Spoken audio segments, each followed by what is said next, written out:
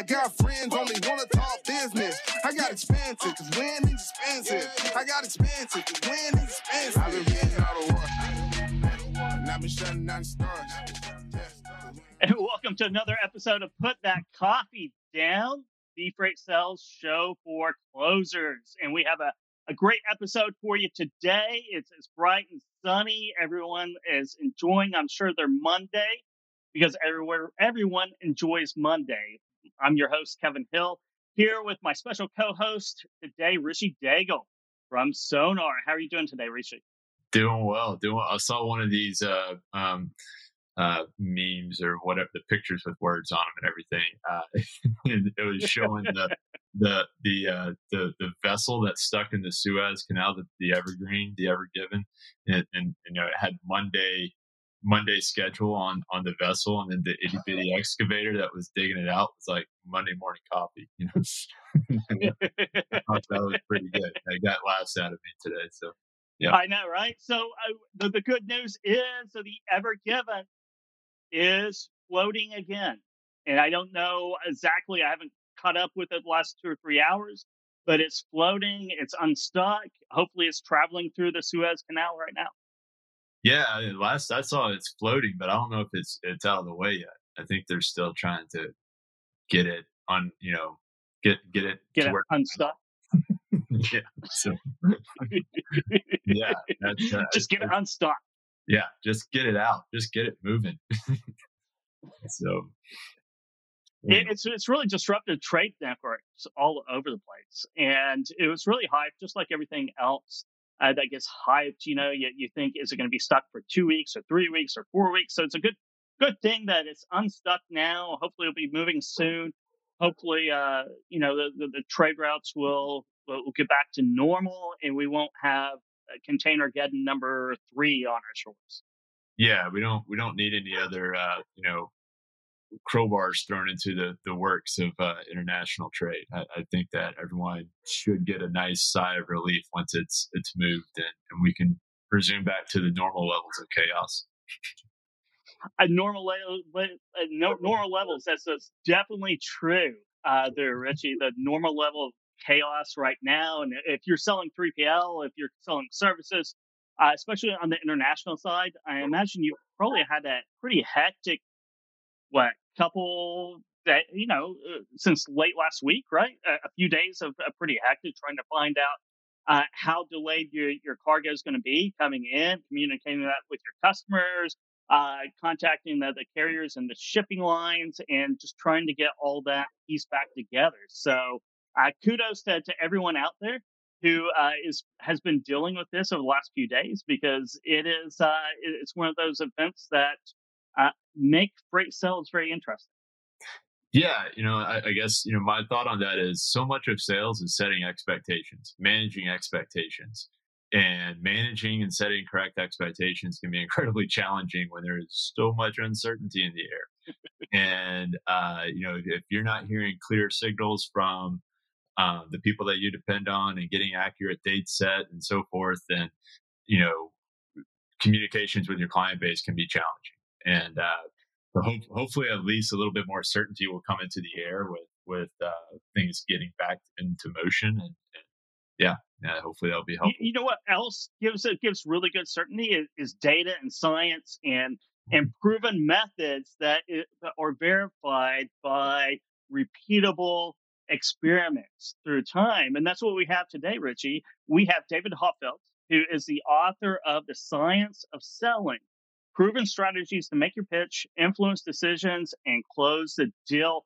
It's a fascinating book. We've both been reading it over the weekend, and there's a lot to unpack. And I can't wait for David to come on the show here in a few minutes to start unpacking that and start, you know, really seeing where this is taking us, and all of the different experiments and scientific background and research in social psychology and sociology and behavior that he put into this. And it really is fascinating. But before we do that, let's thank our sponsor, Zimbles. You want to crush your numbers? You want to stop random prospecting? Zimbles can tell you who is spending on shipping and get you those leads instantly, taking your sales process from a 95% failure rate to a 50% success rate.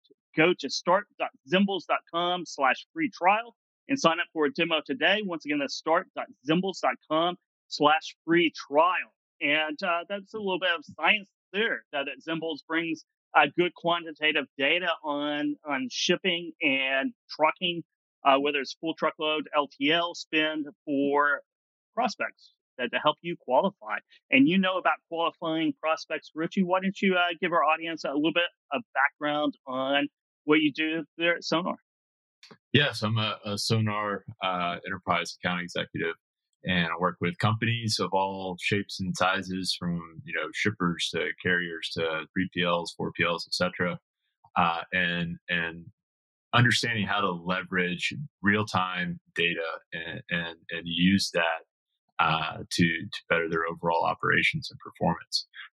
So, by having insight and visibility into what the market is doing today, and then having insight and access to forecasted market conditions, you're more informed. And if you're more informed, you can make decisions that are going to lead to better probabilities for your organization, and that's what it's all about. So I love seeing companies leverage Sonar in a way that helps them grow and expand and get better. So and it kind of leads into everything. Kevin, it's all about bettering your probabilities, and that's what sales and even business to a certain extent is all about, is knowing your odds and what can we do to make our odds better. How can we make decisions that put us into a better environment, in a better situation where we're more likely to be successful. And if you do that in a lot of different places over a lot of different decisions, then the numbers bear fruit. And looking forward to this conversation today to get into the science of selling as well, and how we can utilize some of these techniques to better overall probabilities. Yeah, it's all about probabilities, and it's about having a process in place that is designed to heighten all those probabilities all across the board. And that's what the science of selling is all about. So I'm excited to get into it as well. And one of the first things, and we'll talk about it before David comes on, one of the first things that really jumped out at both of us, and it was in the beginning of the book, it is all about mindset and how mindset of any individual has a lot to do with their success or failure. So there's two types of mindsets, right?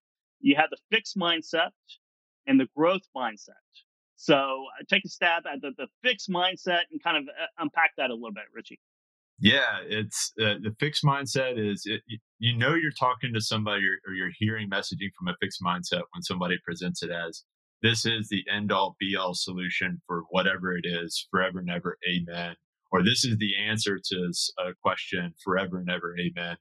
And then they defend that, and everything is of a defensive nature. So it's somebody who determines, or at least my understanding is, a fixed mindset is one that just posits that it is correct about this issue, and it's going to defend that position tooth and nail, because if this isn't correct, then it's incorrect, and that's a problem. So it's viewing everything as either being 100% correct or 100% not correct. Is very dualistic in nature, and it's fixed, right? It's inflexible, and it's unwilling to progress or evolve. It's not open to evolution in that regard.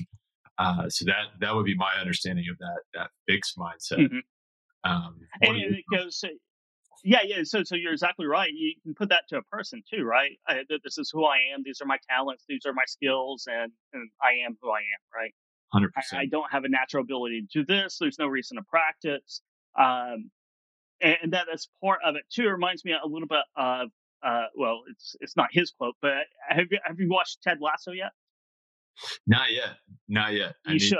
I know. It's one of the best new shows.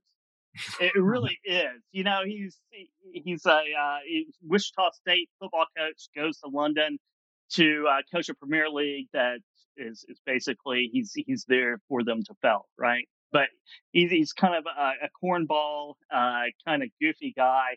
But he has he mentions Walt Whitman, and one of his famous quotes in this little pep talk And it's be curious, not judgmental, right? So a fixed mindset, you're very judgmental Mhm. about yourself and the world itself. And I think with the growth mindset, you're very curious. So you're always opening to learn more. You're always opening to do more, to learn more, to train more, to be the best that you really can be. And it takes a lot of curiosity, a lot of intellectual curiosity to drive you forward. 100%. I think the growth mindset as well has a lot of humility and also Hmm. the gumption or the internal fortitude to not be so scared of failure, to charge into Yeah. something and say, I might be completely wrong. And if I am completely wrong, that's fine. Like I'm going to learn what I'm going to learn from being completely wrong is going to be so valuable. And that's going to advance Hmm. my knowledge and allow me to better understand this situation as a whole. And so it's this humble, eternal optimism that sees the good and failing as well as succeeding with any endeavor. And it's much more aimed at kind of evolving, constantly evolving and growing and learning and never really arriving at success, but constantly getting better. It is. Failure is just a learning. It's just a lesson learned. On a fixed mindset, failure is thought of very negatively. It's something to be avoided at all costs. Where with the growth mindset, it's something to be embraced. To go out and enthusiastically fail so you can learn more. And Winston Churchill, I can't think of the exact quote that he did. I was trying to Google it, but I can't talk and Google at the same time, so I won't do that.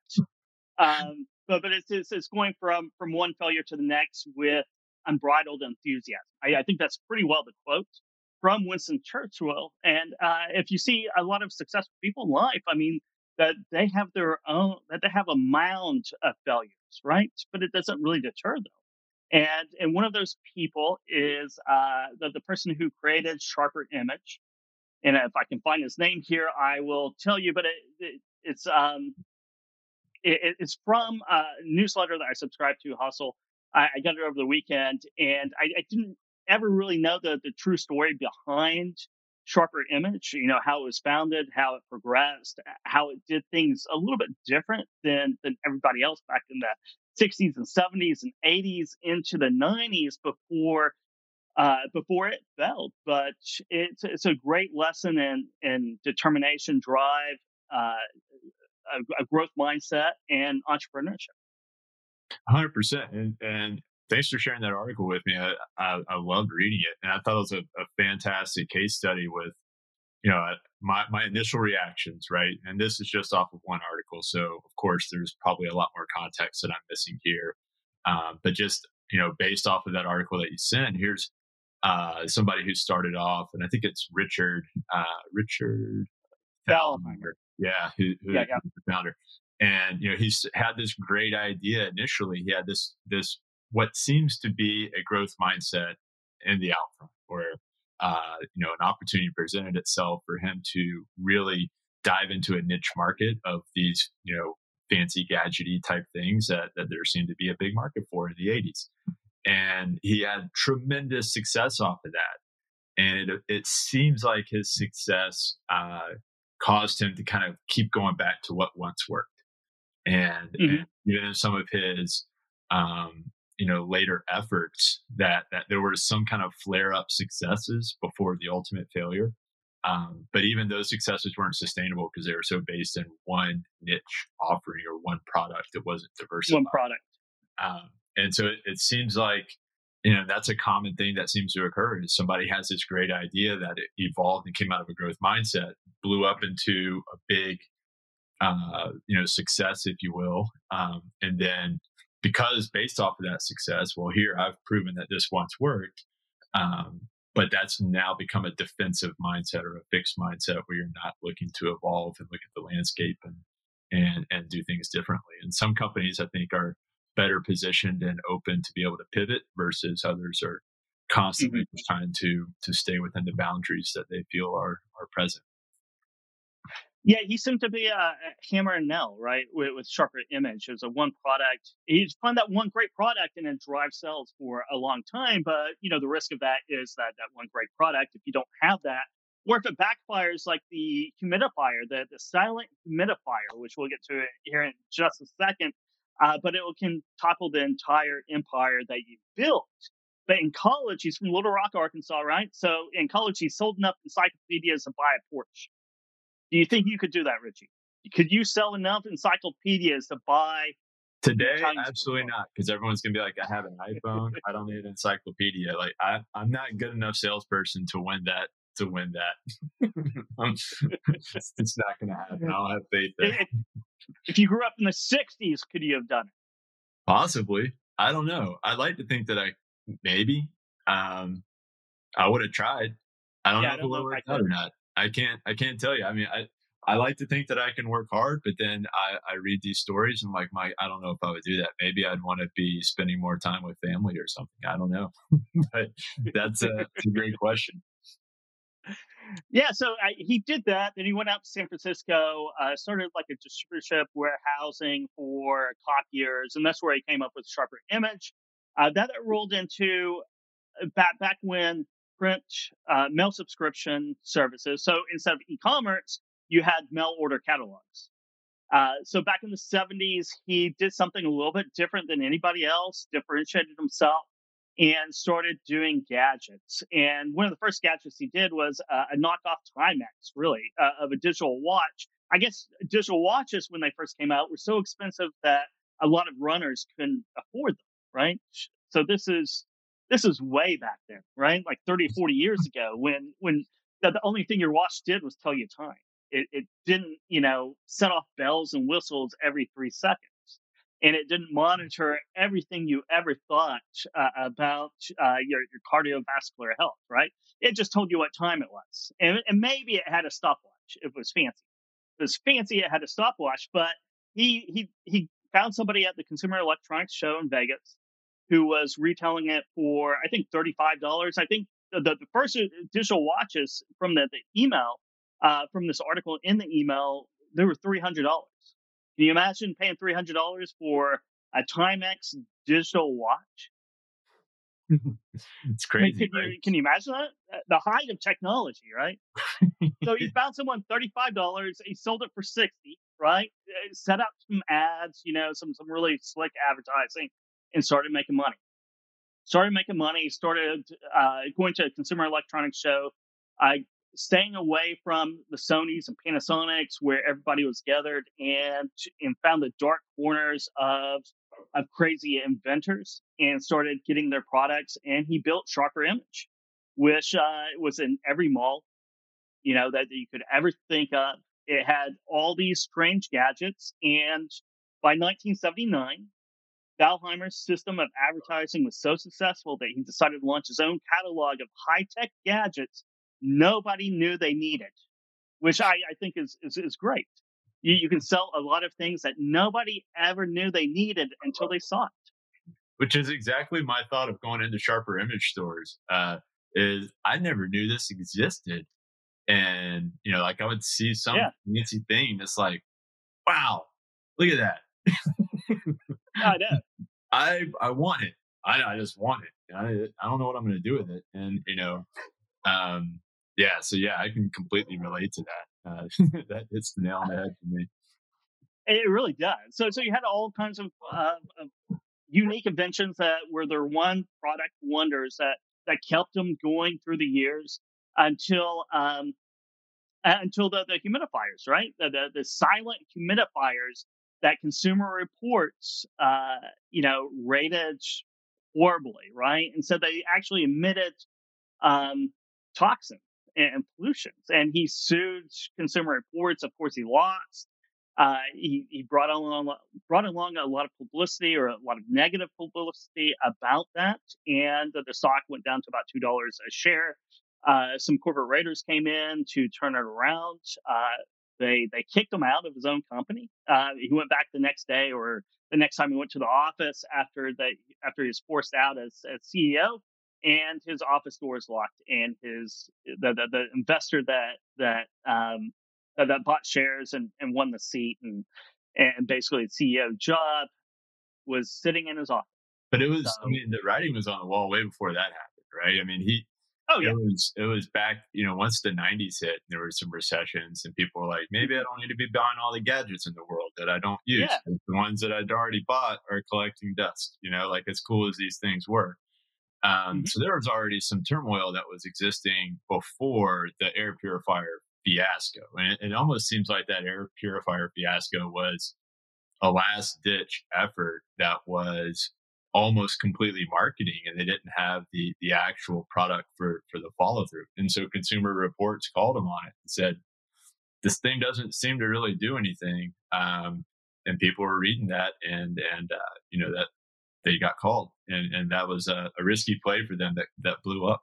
It was, and there's some other, strange things in here. I guess he's a character, right? I mean, there's no other way to put it, right? He was voted in California as one of the worst CEOs, and part of that was taking an intense interest in what colors his employees wore in clothes, right? And also, what was some of the other things? What they could have on their desk, just really micromanaging everything until he went and he got out of that and went to the research lab that he funded with profits from to create new products, which one of them was the air purifier that kind of tanked the company years later. Yeah, and it's amazing. It's fascinating to me because you look at it at the very beginning, and he's got this growth mindset where he's looking to grow, looking for new opportunities, open to any kind of shiny opportunity in the periphery of his vision. And then after all this success, all of those things that you're talking about being a terrible boss to work for, and micromanaging and dictating all these things, those are signs of like that fixed mindset of a lot of defensiveness and Yeah, insecurity, and this is the way things have to be, and that sort of militant management style. And it's just, I wonder what happened, like how did that transition occur?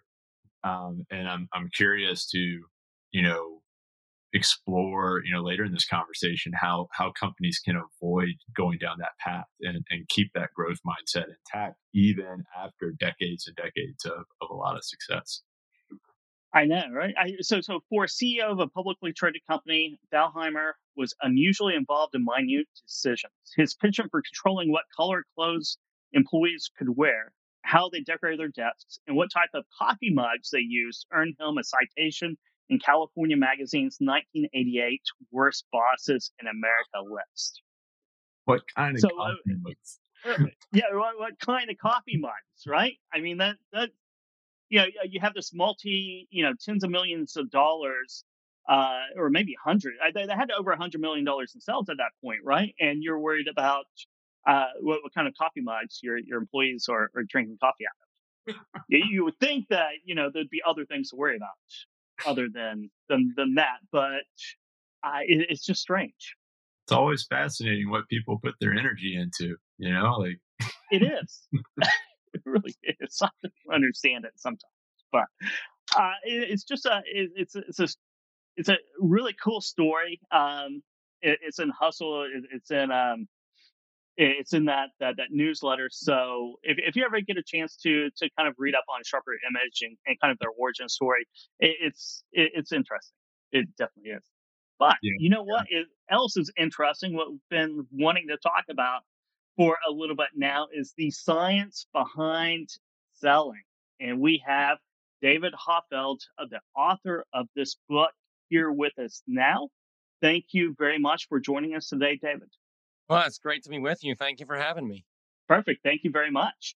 Can you introduce yourself to our audience and kind of your origin stories of how you became interested in sales and sales training and trying to decipher the science behind how people buy? Yeah. David Huffeld. I'm the CEO and chief sales trainer at my firm, Huffeld Group.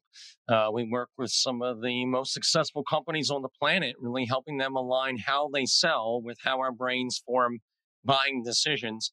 And I guess my origin story years ago, when I first got into sales, I had a master's degree I had achieved before I got into selling. And so I was new to sales and wanted to look for training. And I started looking, and everywhere I went, it was very anecdotal. I didn't see a lot of training. I didn't understand why it worked. They just told me, it worked for ABC company. It's worked for me. Go and do likewise. And I'm like, well, is there any evidence to show that one way works better than another? And I didn't find any. And so I began just out of desperation, reading. It's an odd hobby, reading academic journals that I'd uncovered in my master's degree, and look at how I can become better. At first, it was at presenting. And then the more I got Mhm. into it, the more I began to see how science, we're talking about behavioral science, so cognitive psychology, social psychology, neuroscience, behavioral economics, really had uncovered what creates influence and why some people say yes at the end of the sale and others don't. And I began to apply this science, and my results radically improved. And then I got promoted, and I went use this science as I trained my sales team, and their results went up. And so after a number of different awards and accolades in 2009, I started my own firm. And then in 2016, I wrote my first book. I have a second one on the way, comes out this time next year. But the first one was on the science of selling, where we kind of unveil how a buying decision occurs and the things all of us can do to align how we sell with how our brain forms the decision to buy. That's that's good stuff. And I've been reading your book, and lots of great content, and I'm certainly learning a lot of great tips through the process of reading. But there seems to be this transition that occurred where instead of having all of the focus be 100% on myself, the salesperson, and what I can do, how can I get better? How can I do this better? It's me as the focus. There seemed to be a transition that you explored where the focus then changes to the prospect, and how is their brain forming decisions? What are they thinking? What is their process like? What's the science behind that? Mhm. And how can we speak to them as being the focal point of the conversation? I'm curious, where in your studies and your research did you make that transition from, purely what can I do, to let's start focusing on what the prospect is thinking? Yeah, that's a good question. Early in my research, I was looking for tips and tricks. I was looking for little things I could do to get better. And as I got more and more into it, I just became obsessed with it and started reading just ridiculous amounts of scientific research. And I just saw how this uncovered how people buy. And then I started to realize from the data that what makes someone successful or not successful in selling, when you boil it down, the closer your way of selling is aligned with how the brain forms a buying decision, the more successful you'll be. And what makes someone unsuccessful, when you boil it down to the root cause, the further away your way of selling is from how our brain makes a buying decision, the less successful you'll be. And we all know that when we think about some of the great salespeople we've worked with as a consumer. What do? They help guide me through the decision process so I feel good about making it and I'm confident in it. Now, what is the opposite? When we work with salespeople who it's just you walk away shaking your head and going, I don't know what to do. I don't feel confident moving forward. And you think about why is that? That salesperson behaved in a way that made it harder for you to make that buying decision. They got in the way. In other words, they sold in ways that go against how our brains naturally work. And so as I got into the science, I began to see how being buyer centric, prospect centric is mission critical because it not only makes you more successful, but more importantly, it allows you to really serve those you sell. And I think today, in today's marketplace where there is so much product and service parity, where many companies say their products or services are very similar to their big competitors, this matters a lot. So today, what I'm seeing is how you sell matters just as much, sometimes even more, than what you sell. In other words, if you can help people through the buying process and help them feel good and confident about the decision, that gives you a significant advantage in today's very tumultuous, hyper competitive marketplace. Yeah, that's exactly right. It's how you sell. It's how you go through that process, and it's the how you frame everything Yeah. that that you do, right? If you frame it to hitting your sales activity just to hit your sales activity, or you have a stat in your book, 85% of sales training has really no effect on sales performance, right? And I think a lot of people, I would, before I read the book, I would say, well, it's because you go through sales training and 85% of your sales team isn't going to practice one bit on it. They're just going to go back to their bad habits or whatever habits that they had.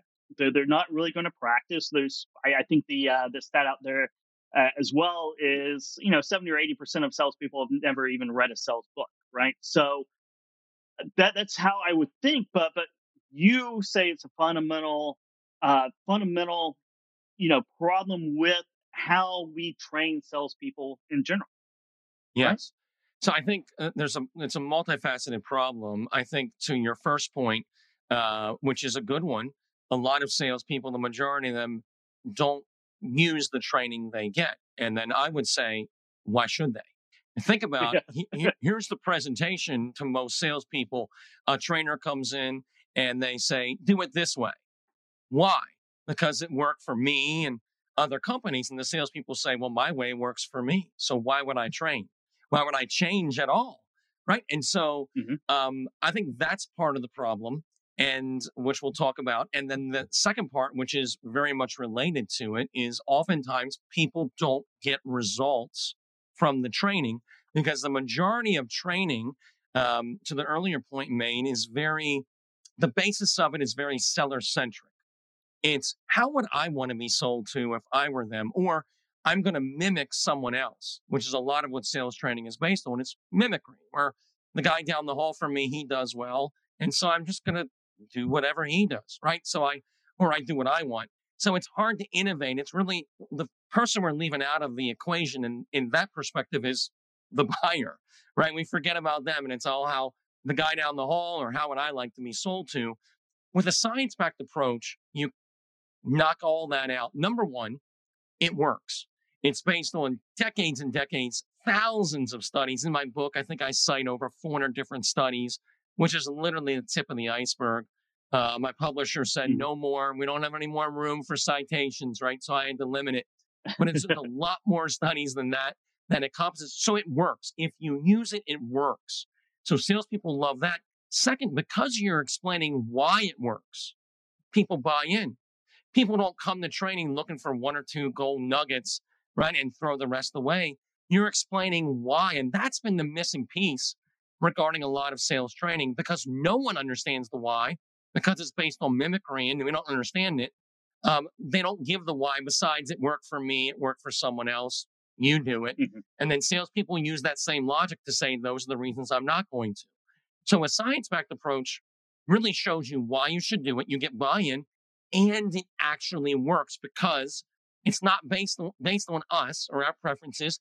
It's based on how our brains make a buying decision. And when you leverage that and help people buy, it just gives you a really unique advantage in today's selling environment. So we were just talking previously about fixed mindsets and growth mindsets. Yes. And that seems to be a fundamental component to getting people to be open to changing the way that they are operating to include more of these scientifically backed sales techniques. I guess a two-part question, or just to get your thoughts. How can people that have or feel like they may be guilty of having that fixed mindset start to transition to more of a growth mindset? And then how can those people that currently do have a growth mindset and are experiencing all kinds of success because of that guard themselves from falling into a fixed mindset down the road? Yeah, it's a really important question as well, because I see this in every organization I go into. Those who have a growth mindset are far more likely to be successful than those who have a fixed mindset. I mean, it's been scientifically proven now for decades. There's so much data on this, and you just witness it in every organization I go into, and I'm sure you guys as well. So a couple things. Number one, to assess, and we talk about that a little bit in the book, how you can assess if you have a fixed or a growth mindset. In other words, one way to think about it is your sales ability something either you have or you don't, you're born with it, Or is it something you can develop over time? Is it more like a muscle that you continually develop? People that have a fixed mindset, they have a hard time with training or coaching because they take it personally, because they believe their sales abilities are something that they either have or they don't. And so when you go to training or coaching and you say you need to improve, they're saying, you're saying I don't have it. And they push back. People with a growth mindset look at their abilities like a muscle they have to continually develop, that with hard work and good training, we can all get better. And that gives them a significant advantage in how successful they become. It's very difficult to become and to remain successful today with a fixed mindset. A growth mindset is mission critical. So whether you say, okay, I kind of have a fixed mindset or a hybrid of a fixed and growth or a growth, all of us should focus on how we can get a little bit better, a little stronger in our growth mindset. A couple real practical things we can do. Number one is celebrate growth. One way to think about it is this: if you're a sales professional, if you hit your number for the year, but you don't grow at all, you don't improve, but you do hit your number, did you have a successful year? I would say no. I would say it's great you hit your number, but in today's hyper-competitive marketplace, if you're not moving forward, you're going to fall behind. So growth is now something we all must be engaged in. So you want to make it a priority, and we want to celebrate growth, right? And so you want to think about that. Some salespeople I know, one of the things they do is they get together with a colleague, and they used to do it for breakfast once a week. Now they do it on a Zoom call for half an hour. And all they talk about is, what did you learn over the last week? That's it. So they focus on, what am I learning, right? And to celebrate that growth at the end of every day. What did I learn? When you win a sale, what did I learn from that? When I lose a sale, what can I learn from that? So you're always in this state of learning. And when organizations, which there's a number of examples of, and people begin to embrace a growth mindset, it just supercharges your results. You get better much faster, and you continually get better. Someone with a fixed mindset has a self-imposed ceiling they put on themselves, right? They only get better up to a certain point, then they stop. Whereas a growth mindset, you're getting better and better week after week, month after month, year after year. And that, again, sets you up for tremendous long-term lasting success. And it makes such a difference. So embracing a growth mindset, really celebrating growth and cultivating it, making it part of how you think about success, is absolutely mission critical. I think you see that with a lot of successful people. They're always growing. Yep. They're always growing, always challenging themselves. And a lot of fixed mindset people say, "Oh, don't you have enough? Haven't you achieved enough?" But if you're not growing, then you feel let down by yourself or by your results. And that's one of the things that drives you, is to always get better. So no matter how good you are at something, you're always trying to achieve a little bit more. Right. Well, let's talk about buying and the buyer. And all sales is influencing, right? Persuasion and influencing, right? That's sales. It's been around since the beginning of time, and that's really where the science comes in about how we buy. How we buy. You talk about peripheral and central messages. Can you explain that a little bit more, David? Yeah. So some really powerful science that illuminates, well, how does the buying process happen? What the data shows conclusively, decades of research studies now have proven this, is that when our brains form a buying decision, we use two ways of being influenced. The first one is what's called the peripheral route. These are kind of the rules of influence. They govern perception, and they're present every time you and I are in a selling situation. How we perceive things is governed by this peripheral route. One quick example of this would be social proof. Social proof is an idea that's been studied for over 100 years scientifically, and it's one of our earliest principles that scientists discovered. And what it says is we connect the persuasiveness of an idea with how other people respond to it. Right? It's why we all naturally are drawn to best-selling books or blockbuster movies or businesses with a lot of satisfied customers. Because social proof helps us to perceive doing an action or buying something as less risky. So it de-risks a situation, which is really impactful. And you can leverage that by saying things as simple as our most popular option, or when a lot of people are in your position, one thing they consider is, right, it's just connecting the idea with how others are responding to it. So that's just one of the many principles that scientists have uncovered. Some of these have actually won Nobel Prizes. I mean, they're a big deal that they govern perception in that peripheral route. Well, there's another route of influence that's just as impactful, sometimes even more impactful, and that is how we actually form the buying decision. In other words, the mental steps our brains go through. And what's really been interesting there is back 50, 60 years ago, a number of breakthrough studies found that the best way to get someone to do something big, make a big commitment, is to first get them to commit to doing something small that's aligned with a larger decision. So that set off a fury of scientific studies over the next few decades. And what we eventually identified was that the buying decision is made of certain incremental commitments.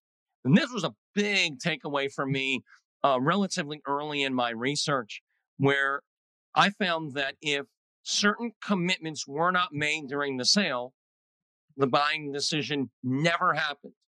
And if all of these commitments were made during the sale, the buying decision, if I'm talking to a qualified buyer who has the means and authority to buy, they happen. Mm-hmm. And so this buying decision, the commitments are the building blocks of it.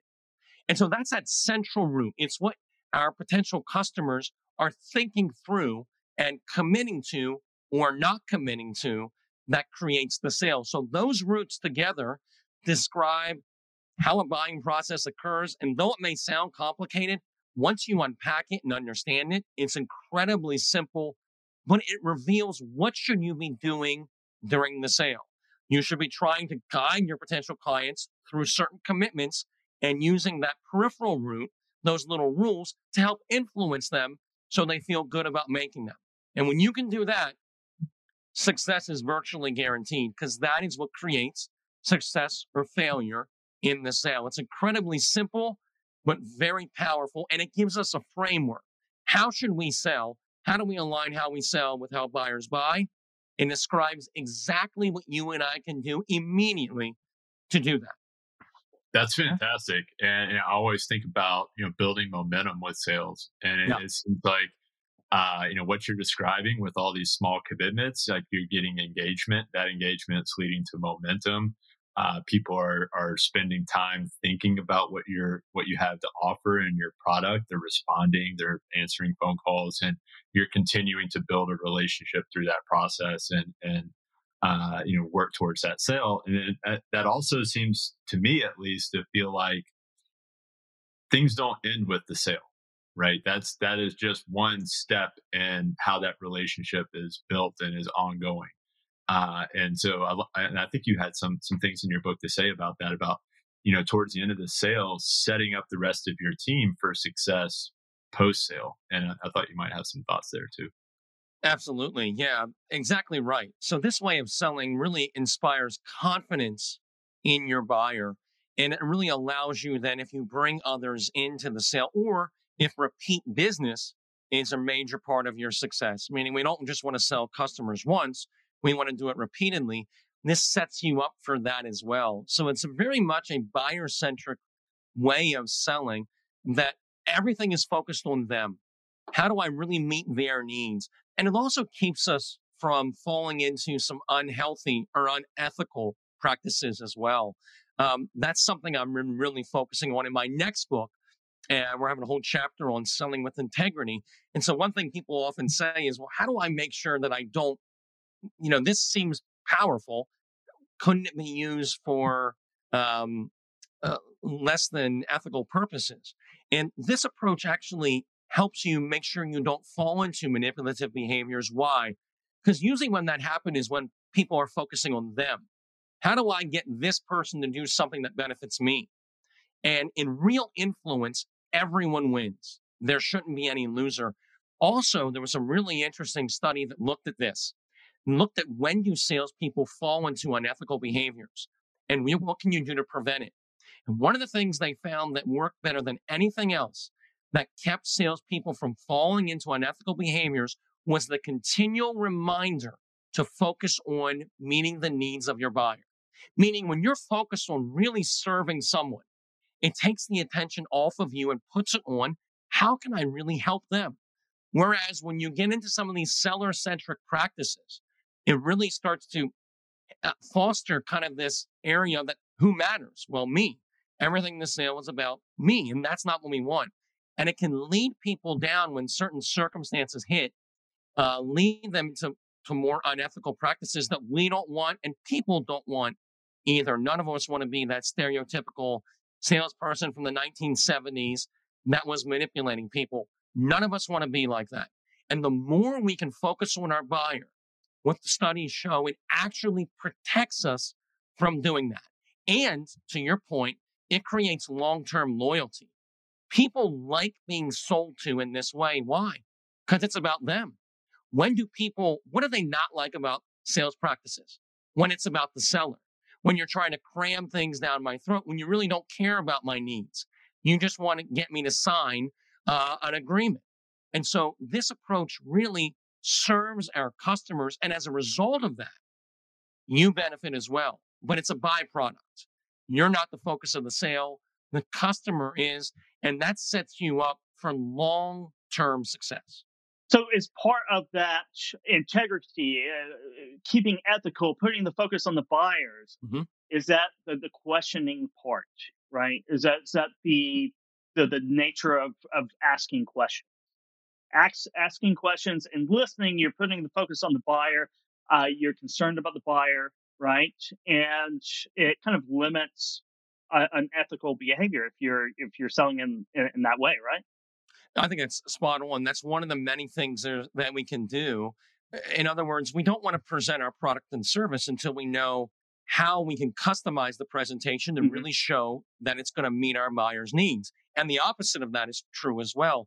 If you find out that what the buyer needs is not something you sell, then ethically, I say you eject, because real influence betters the position of everyone involved.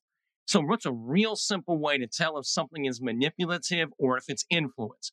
Influence is good. A manipulation is not. Influence, everyone's position gets better. In manipulation, my position gets better, yours doesn't. So I'm using you in a way that hurts you and helps me. That's always manipulative. It's always unethical. And in today's transparent world, it doesn't work in the short term. It doesn't work in the long term. It flat out doesn't work. So by understanding what our buyers need, asking those questions, doing a good discovery, and then really customizing our presentation to show them how we can meet their needs, it not only protects us from ever getting into anything unethical, but it equips us to be able to really serve them and help them realize this. And this is a big problem. A lot of times in salespeople will say to me, what I offer could really help some of the people I'm selling to, but they still say no. Because they don't see that, right? They don't know what you know. So you want to present in a way that helps them realize the value you can give them. And that's we talk about presentation of value, which is a major issue a lot of salespeople struggle with. They're presenting a lot of value. Their clients aren't perceiving the value they're presenting, and that's a major problem. And questions can be helpful even with that. So if you present a big value proposition, don't just let it sit out there hoping they understood it. Ask them to weigh in on it, right? Ask them a question that helps them think through and verbally respond to the value you're saying. So questions are really impactful, not only at the beginning of the sale during that discovery, but throughout the entire thing. And when you can use questions well, something we talk about in the book, we have a whole chapter on it. It's incredibly impactful. It's a game changer. Seems like empathy is a word that keeps coming to mind for me, and being empathetic and putting yourself into your prospect shoes and considering them as the hero of the story. and trying to build something, that it's not a zero sum game. Like everybody can profit, and the ideal sale is one that is going to be a scenario where all parties are benefiting. Um, and with a lot of our audience being in freight, and freight kind of fluctuating, and one year the market may be really good for carriers, the next year it may be really good for shippers.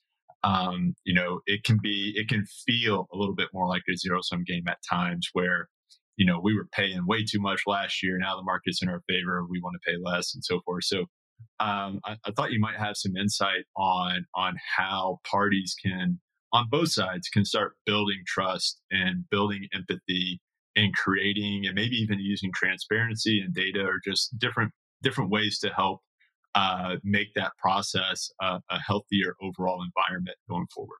Yeah, a number of things we can do there. One is when we really try to understand someone's perspective. And so, what I would say is, it's fine if you imagine what it'd be like if I was you, but much better is, how do I just understand your perspective? How do I take me out of it at all, right? Because I have a perspective, you have a perspective. They're probably going to be radically different because of upbringing, past experiences, belief systems, and so on. So I really want to understand your perspective. So we call it perspective taking. And that helps in all the things that you ask in the question. If I can really understand your perspective, that informs me how I can present myself, my product, my service, my company, or a situation. How do I really do that? And I think when people feel like you're genuinely trying to understand where they're coming from, and you're making it easy for them to see value, or when you explain your argument, right, or why we're going to charge more prices, you're still bringing in their perspective. So they always feel understood. They always feel like you're not cramming anything down my throat, but you really understand where I'm at and my struggles, what I want to achieve, what my goals are in a negotiation, right? Really understanding that can really help me as I frame my approach to do so in a way that'll be most receptive to. I'll give you one quick example. One of my favorite studies that I've come across, I'm putting into my new book, came out just a couple years ago after The Science of Selling came out, when it was looking at political arguments and looking at some of the most polarizing topics in politics in the Journal of Social Psychology. They looked at this and they said, how can we make people more receptive to arguments that are completely opposite of them? And what they found was, when you try to argue your position, it didn't work. People just butt heads, and of course, no one's open to hearing or thinking about change. What did work alarmingly well, the research shows, is when you understood the person you were trying to persuade, their position, even though it was different than your own, and you integrated part of that, right, into their position. So, for example, they looked at one experiment where they looked at the polarizing topic of same-sex marriage, and they found that people who were in favor of same-sex marriage, that they were more opening to at least having a dialogue and having a productive dialogue and listening, when you looked at it through the lens, when they framed it through fairness, which is a big value that they hold. They saw the opposite as well, that when you looked at those who were against same-sex marriage, but you frame your argument in favor of it by talking about how many same-sex couples are loyal, patriotic Americans, that people were more open to a dialogue and sometimes even moving on their position because now they were listening, right? So the more you can understand someone's perspective and integrate that into your presentation, the more effective you'll be, and the more they feel heard, and the more open they are to collaborating with you and giving some ground, because they feel like, okay, you understand where I'm at, you're being respectful, and you're not trying to, again, cram something down my throat that I don't want. You're trying to really work with me and my situation. And when you do that, again, everyone wins. That's it's really good talent and really good skill set to learn, no matter if you're in, well, we're all in sales, whether we like it or not. It's just part of life.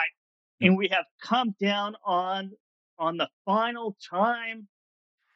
We have run out of time, unfortunately, because there's one question that I want to ask you So I'll have you on if you want to come back on our show Absolutely. soon, definitely, because predictable irrationality Yes. is something that I could spend 20 minutes talking about just by itself because I'm fascinated by it.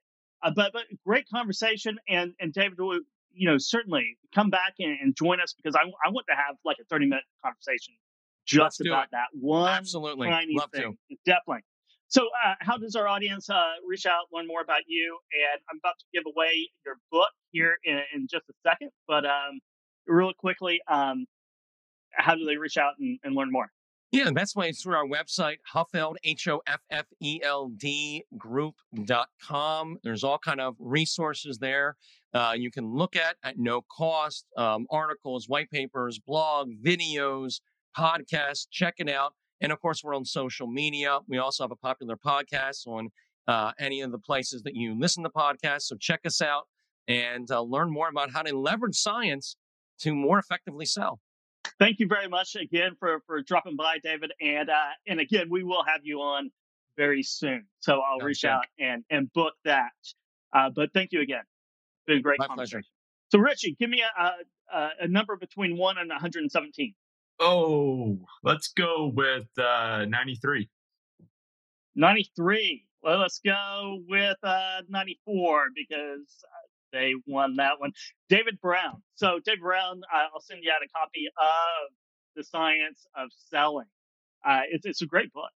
It's a great book, and I really had an enjoyable time reading it. How about you, Richie? Yeah, over the weekend? It was fantastic, and I could have, to your point, I could have been on this conversation for another hour. I mean, so much content to get to dive into, and science just impacts everything, right? I mean, there's a scientific study and approach for all the various components of sales, and yeah, it's great. It's fantastic. It really is, and this predictable irrationality is. I've been fascinated with it for quite a while, and it's kind of analogous. The best analogy I have is that the more you hammer home an ROI, and you're just like, this ROI just makes sense. How can you not see it? The further away the sell gets sometimes, because it's not really about the logical reasoning. It is about irrationality, but it's very predictable.